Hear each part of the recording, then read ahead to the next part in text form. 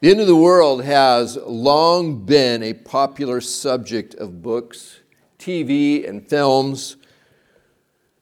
Meteors speeding toward the earth to smash it into tiny bits. Nuclear war leaving the planet empty and lifeless. Intelligent machines replacing the humans that made them.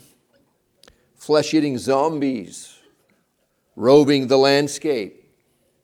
Apes enslaving humans. It could. If it's in the movies, it could be true. Being assimilated by an alien cybernetic collective. A rogue virus killing us all off. A collision between parallel universes that deletes us. Aliens vaporizing us with their death rays. If you didn't know any better, you might think we are fascinated with our own demise. Now, I don't want to be seen as some kind of whacked out doomsday prophet wearing a tinfoil hat and a sandwich board that says the world is ending. But the world, as we know it, is going to end one day. The stories about the end of the world that we invent for ourselves seldom look beyond the end of the world. When the world ends, that's it. But that isn't the story that God has written. His story for us doesn't end like that. In the story that God has written for us, all of the stuff that makes this world awful is going to be wiped out, but it isn't going to stop there. The one who's going to end this world as we know it has a bigger plan in mind for us than just destruction. He's the author of life, and He's going to establish good in our world. He's going to make a new heaven and a new earth that will be free from evil and pain and selfishness and corruption and hatred and discord and jealousy. It will instead be a place of love and joy and peace and goodness. I used to have a really hard time with the idea that the world is going to end. I used to think, this world has a lot of problems, but it's the only world we have. I really don't want to lose it. I still feel that way.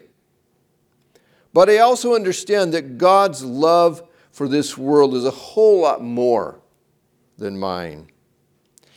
And He has every intention of rescuing everything on this planet that's worth rescuing before it blows up. He made this world, and He has far more invested in it than I do. We can trust Him with this world's future. He's not going to do anything stupid or rash with this planet and the people we love who are living on this planet. Well, we're going to complete our study through the book of Daniel today. So if you've got your Bible, you can make your way over to Daniel chapter 12. Daniel chapter 12, the last chapter of the book. Beginning in verse 1, it says, "At that time Michael, the great prince who protects your people, will arise. There will be a time of distress such as has not happened from the beginning of nations until then. But at that time your people, everyone whose name is found written in the book, will be delivered." Begins with "at that time." Chapter 12 of Daniel is a continuation of what has been happening in Daniel chapter 10 and chapter 11, which is a vision given to Daniel about the last days of human rule. It says, "Michael, the great prince who protects your people, will arise." And remember, this is who we believe to be Gabriel speaking to Daniel. And as we noted in Daniel 10:21, Michael is the angel who watches over the people of Israel. Jude, verse 9, tells us that Michael is not just any angel. He's the archangel, the chief, the highest ranking, the leader of the angels. Daniel is told that during this awful time of trial and trouble that is coming for his people, the angel Michael will come to their aid. Hebrews 1:14 is an interesting verse about angels. It says, "Are not all angels ministering spirits sent to serve those who will inherit salvation?" The Lord has commissioned his angels to watch over and care for those who are going to inherit salvation. So there are angels watching over nations and over peoples and over individuals as the Lord directs. There will be a time of distress such as has not happened from the beginning of nations until now. A great persecution of the people of God will take place in the last days, led by the Antichrist. The level of evil and cruelty will be unlike anything that the world has ever seen before. There's a description by Jesus of this time that's coming over in Matthew chapter 24. Verse 15, Jesus is speaking and he says, "So when you see standing in the holy place the abomination that causes desolation, spoken of through the prophet Daniel, let the reader understand. Then let those who are in Judea flee to the mountains. Let no one on the housetop go down to take anything out of the house. Let no one in the field go back to get their cloak. How dreadful it will be in those days for pregnant women and nursing mothers. Pray that your flight will not take place in winter or on the Sabbath, for then there will be great distress, unequaled from the beginning of the world until now, and never to be equaled again. If those days had not been cut short, no one would survive. But for the sake of the elect, those days will be shortened." What a frightening thing to think about. If God had not intervened, humanity would not survive, Jesus says. But for the sake of God's people, he will break into the stream of human history at that time through the second coming of Jesus Christ and put a stop to the suffering and the evil and the madness. If we skip over to Matthew 24:29, Jesus continues. He says, "Immediately after the distress of those days, the sun will be darkened and the moon will not give its light. The stars will fall from the sky and the heavenly bodies will be shaken. Then will appear the sign of the Son of Man in heaven, and then all the peoples of the earth will mourn when they see the Son of Man coming on the clouds of heaven with power and great glory." If we go back to Daniel 12, he said, "But at that time your people, Daniel, everyone whose name is found written in the book, will be delivered." The people who will be delivered or rescued or saved out of this terrible time will be those who are really God's people, those who have believed in his Messiah, those whose names are written in the book of life. Our name is written in the book of life when we receive Jesus Christ into our life and we're born again by the Spirit of God, making us a child of God, living in fellowship with him. If you are a believer, your name is written in the book of life, if you've received Christ as your Savior. Verse 2 says, "Multitudes who sleep in the dust of the earth will awake, some to everlasting life, others to shame and everlasting contempt." We have here a reference to the resurrection of the dead. Some to everlasting life, others to shame and everlasting contempt. Again, here's what Jesus said describing the resurrection in John chapter 5, verse 25. He says, "Very truly, I tell you, a time is coming and has now come when the dead will hear the voice of the Son of God, and those who hear will live. For as the Father has life in himself, so he has granted the Son also to have life in himself.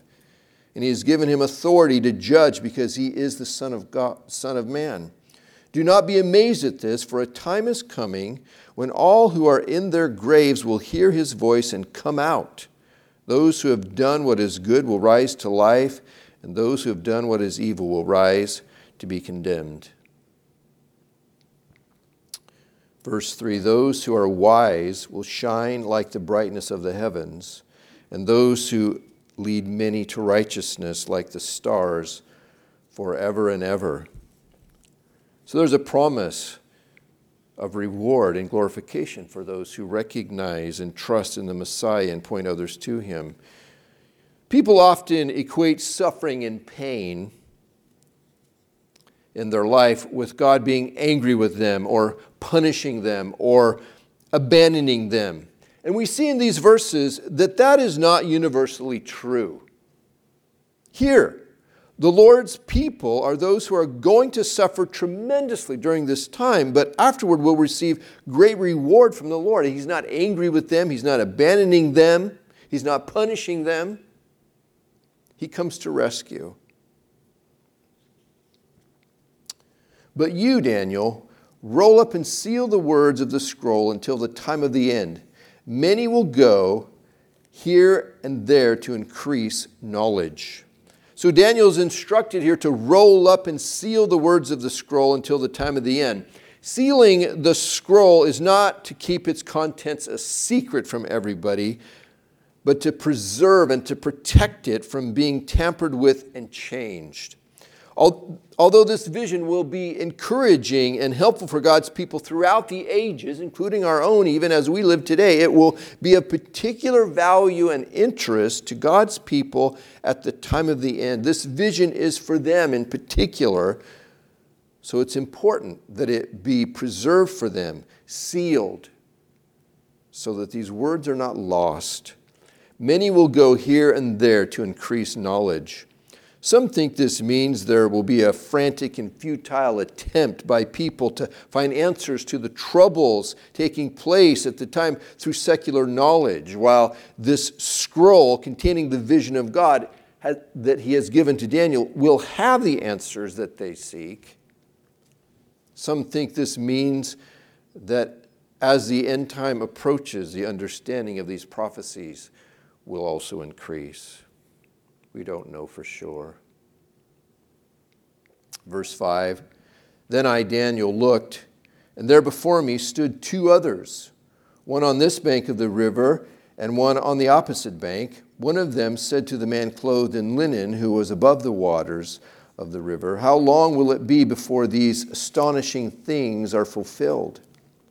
The man clothed in linen who was above the waters of the river lifted his right hand and his left hand toward heaven, and I heard him swear by himself, who lives forever, saying, It will be for a time, times, and half a time, when the power of the holy people has been finally broken. All these things will be completed.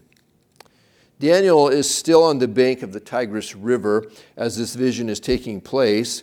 And the scene described here is a little confusing, and in the original Hebrew language, it's apparently even less definite than the English translations make it sound.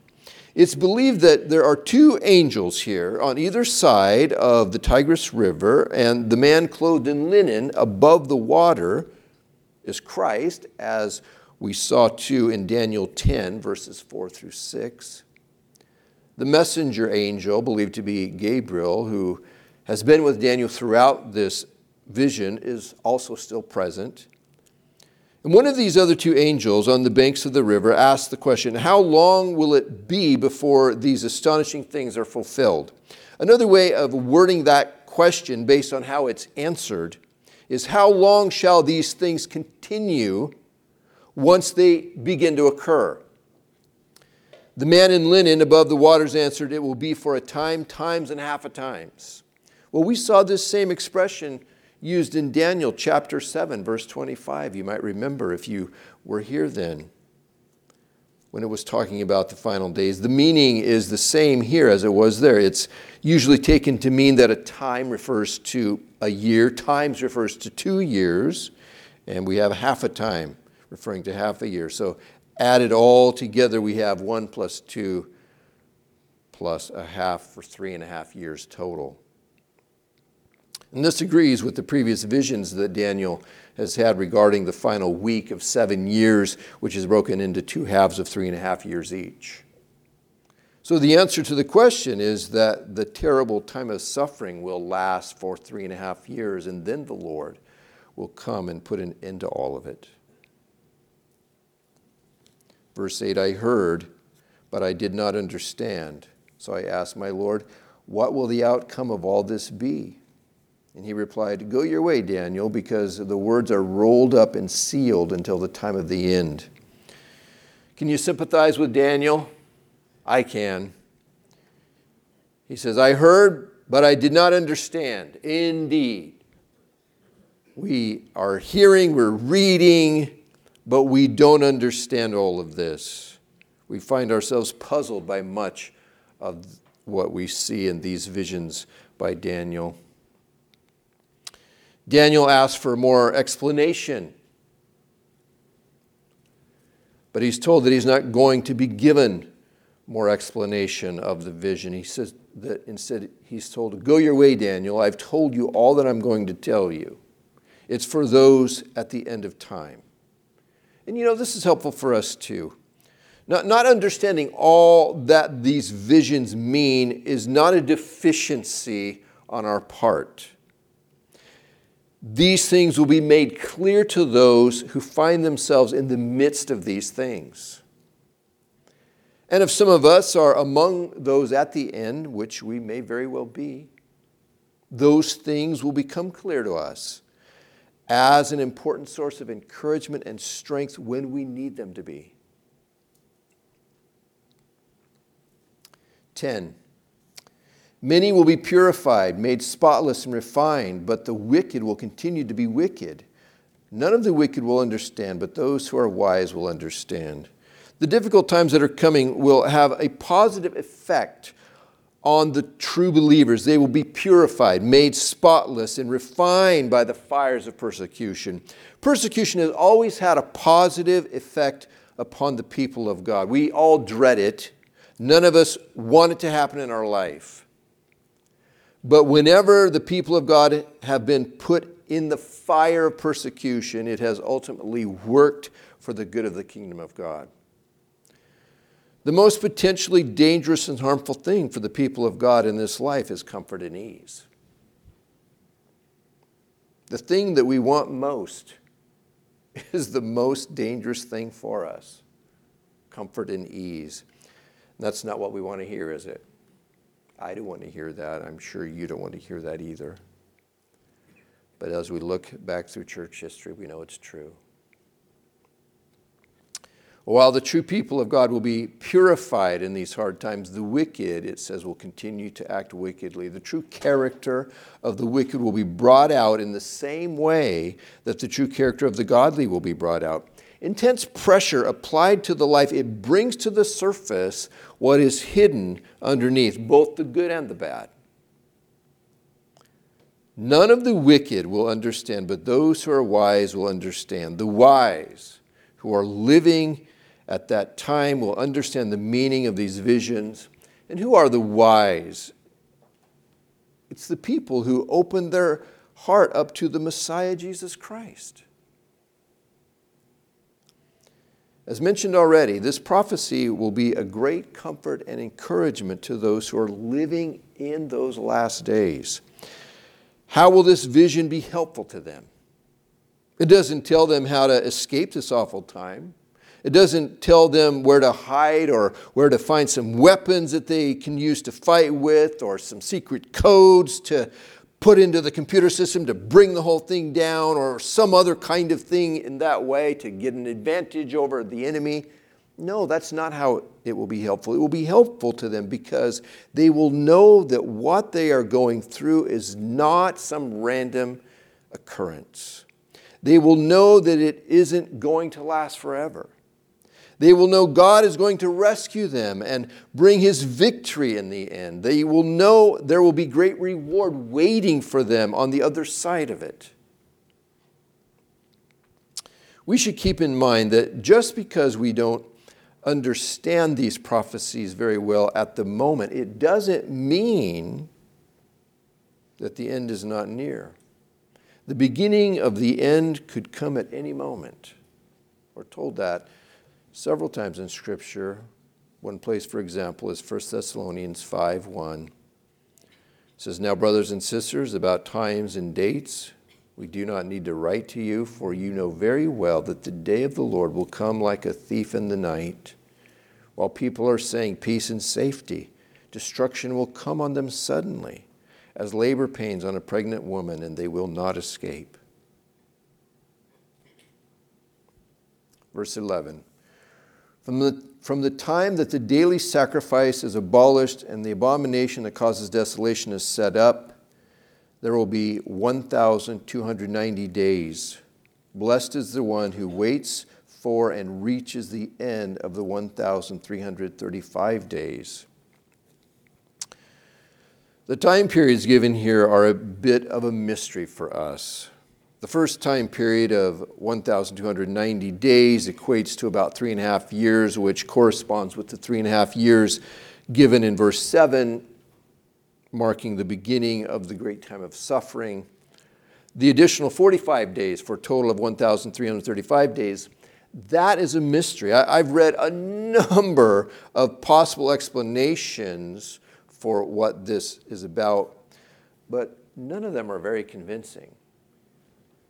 Everyone kind of goes, well, I don't know. The people of God who are alive at the time, they will know. That's what I can say. They will know. They will understand what's being talked about here.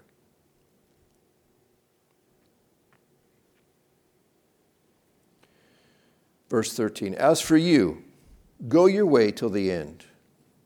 You will rest, and then at the end of the days you will rise to receive your allotted inheritance. Daniel is promised that he'll be raised up to eternal life, that he'll receive his inheritance among the saints of God. It says here, go your way till the end. The message given to Daniel is the same for us who are followers of Jesus. We need to go our way till the end. We're to live out our lives as people hoping in the imminent coming of Jesus Christ and continuing to serve him with our life until that day comes. We need to go our way till the end.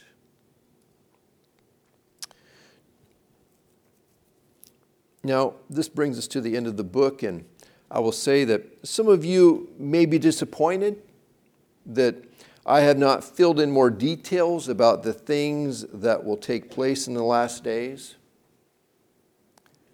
But as I've said before, no one really knows what some of these prophecies mean on a detailed level. I have already speculated about the meaning of some of what we have read in these latter chapters of Daniel, and I honestly don't think adding more speculation on top of speculation does us a lot of good. We know that Jesus Christ is coming back, and it's important that we be ready for that day. Some might be thinking, oh, you've been talking about the second coming of Jesus for as long as we can all remember, but things continue as they always have. And Peter, he faced that same criticism in his day, didn't he? You might remember in 2 Peter chapter 3, verse 3, he wrote this in his letter.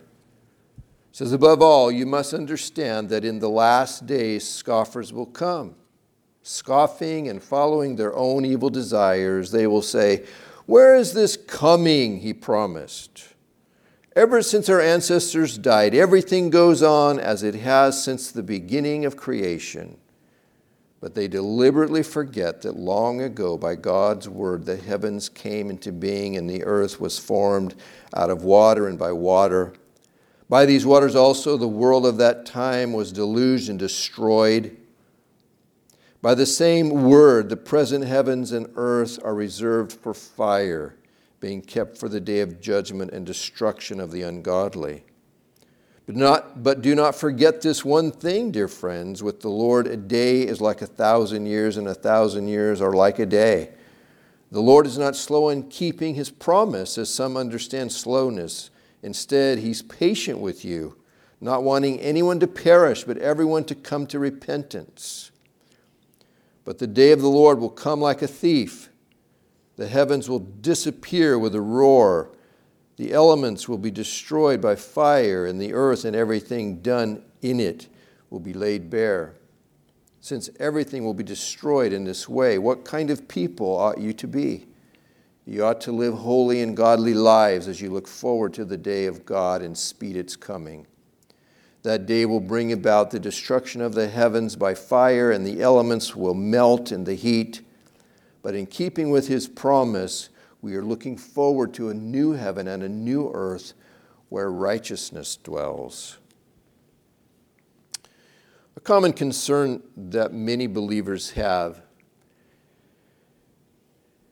is for people we know and love who we fear may not be ready when Jesus Christ comes back. The thought of someone we care about not making it would put a damper on the joy and celebration of heaven for us.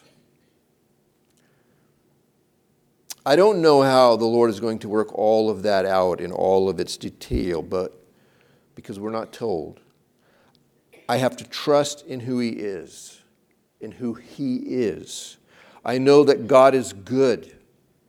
I know that God is fair and just and kind and merciful. I know that when the final curtain is dropped, no one will accuse God of not being fair. Everyone will be satisfied. Everyone will be satisfied with how He handles all of this in the end. And the heaven where we will be full of joy for all who are there. What's important for you and me in this present time is to act on what we have and what we know, and to respond to the call that God has placed before us. We need to trust the future to Him and live for Him in the present that He's given us. And remember, in the story that God has written for us, all of the stuff that makes this world awful is going to be wiped out. But it's not going to stop there. His story for us is different. The one who's going to end this world as we know it has a bigger plan in mind than just destruction. He's the author of life. He's going to establish good in our world. He's going to make a new heaven and a new earth in which righteousness dwells. That means it's going to be a heaven and earth that will be free from evil and pain and selfishness and corruption and hatred and discord and jealousy. It will instead be a place of love and joy and peace and goodness. And this is what we look forward to. Amen. Let's bow our heads. Father, we thank You for the prophet Daniel. We thank You for his words that he recorded, that You gave him for us in our own time to learn from, to be encouraged and strengthened by. And Lord, we look forward to Your coming. We pray that we will live lives that are ready and anticipating, look forward to, being prepared for Your coming. We ask that You would touch our hearts and fill them with Your hope and Your peace. You continue Your good work in us, Lord, that You've already started through Jesus. In His name we ask these things. Amen.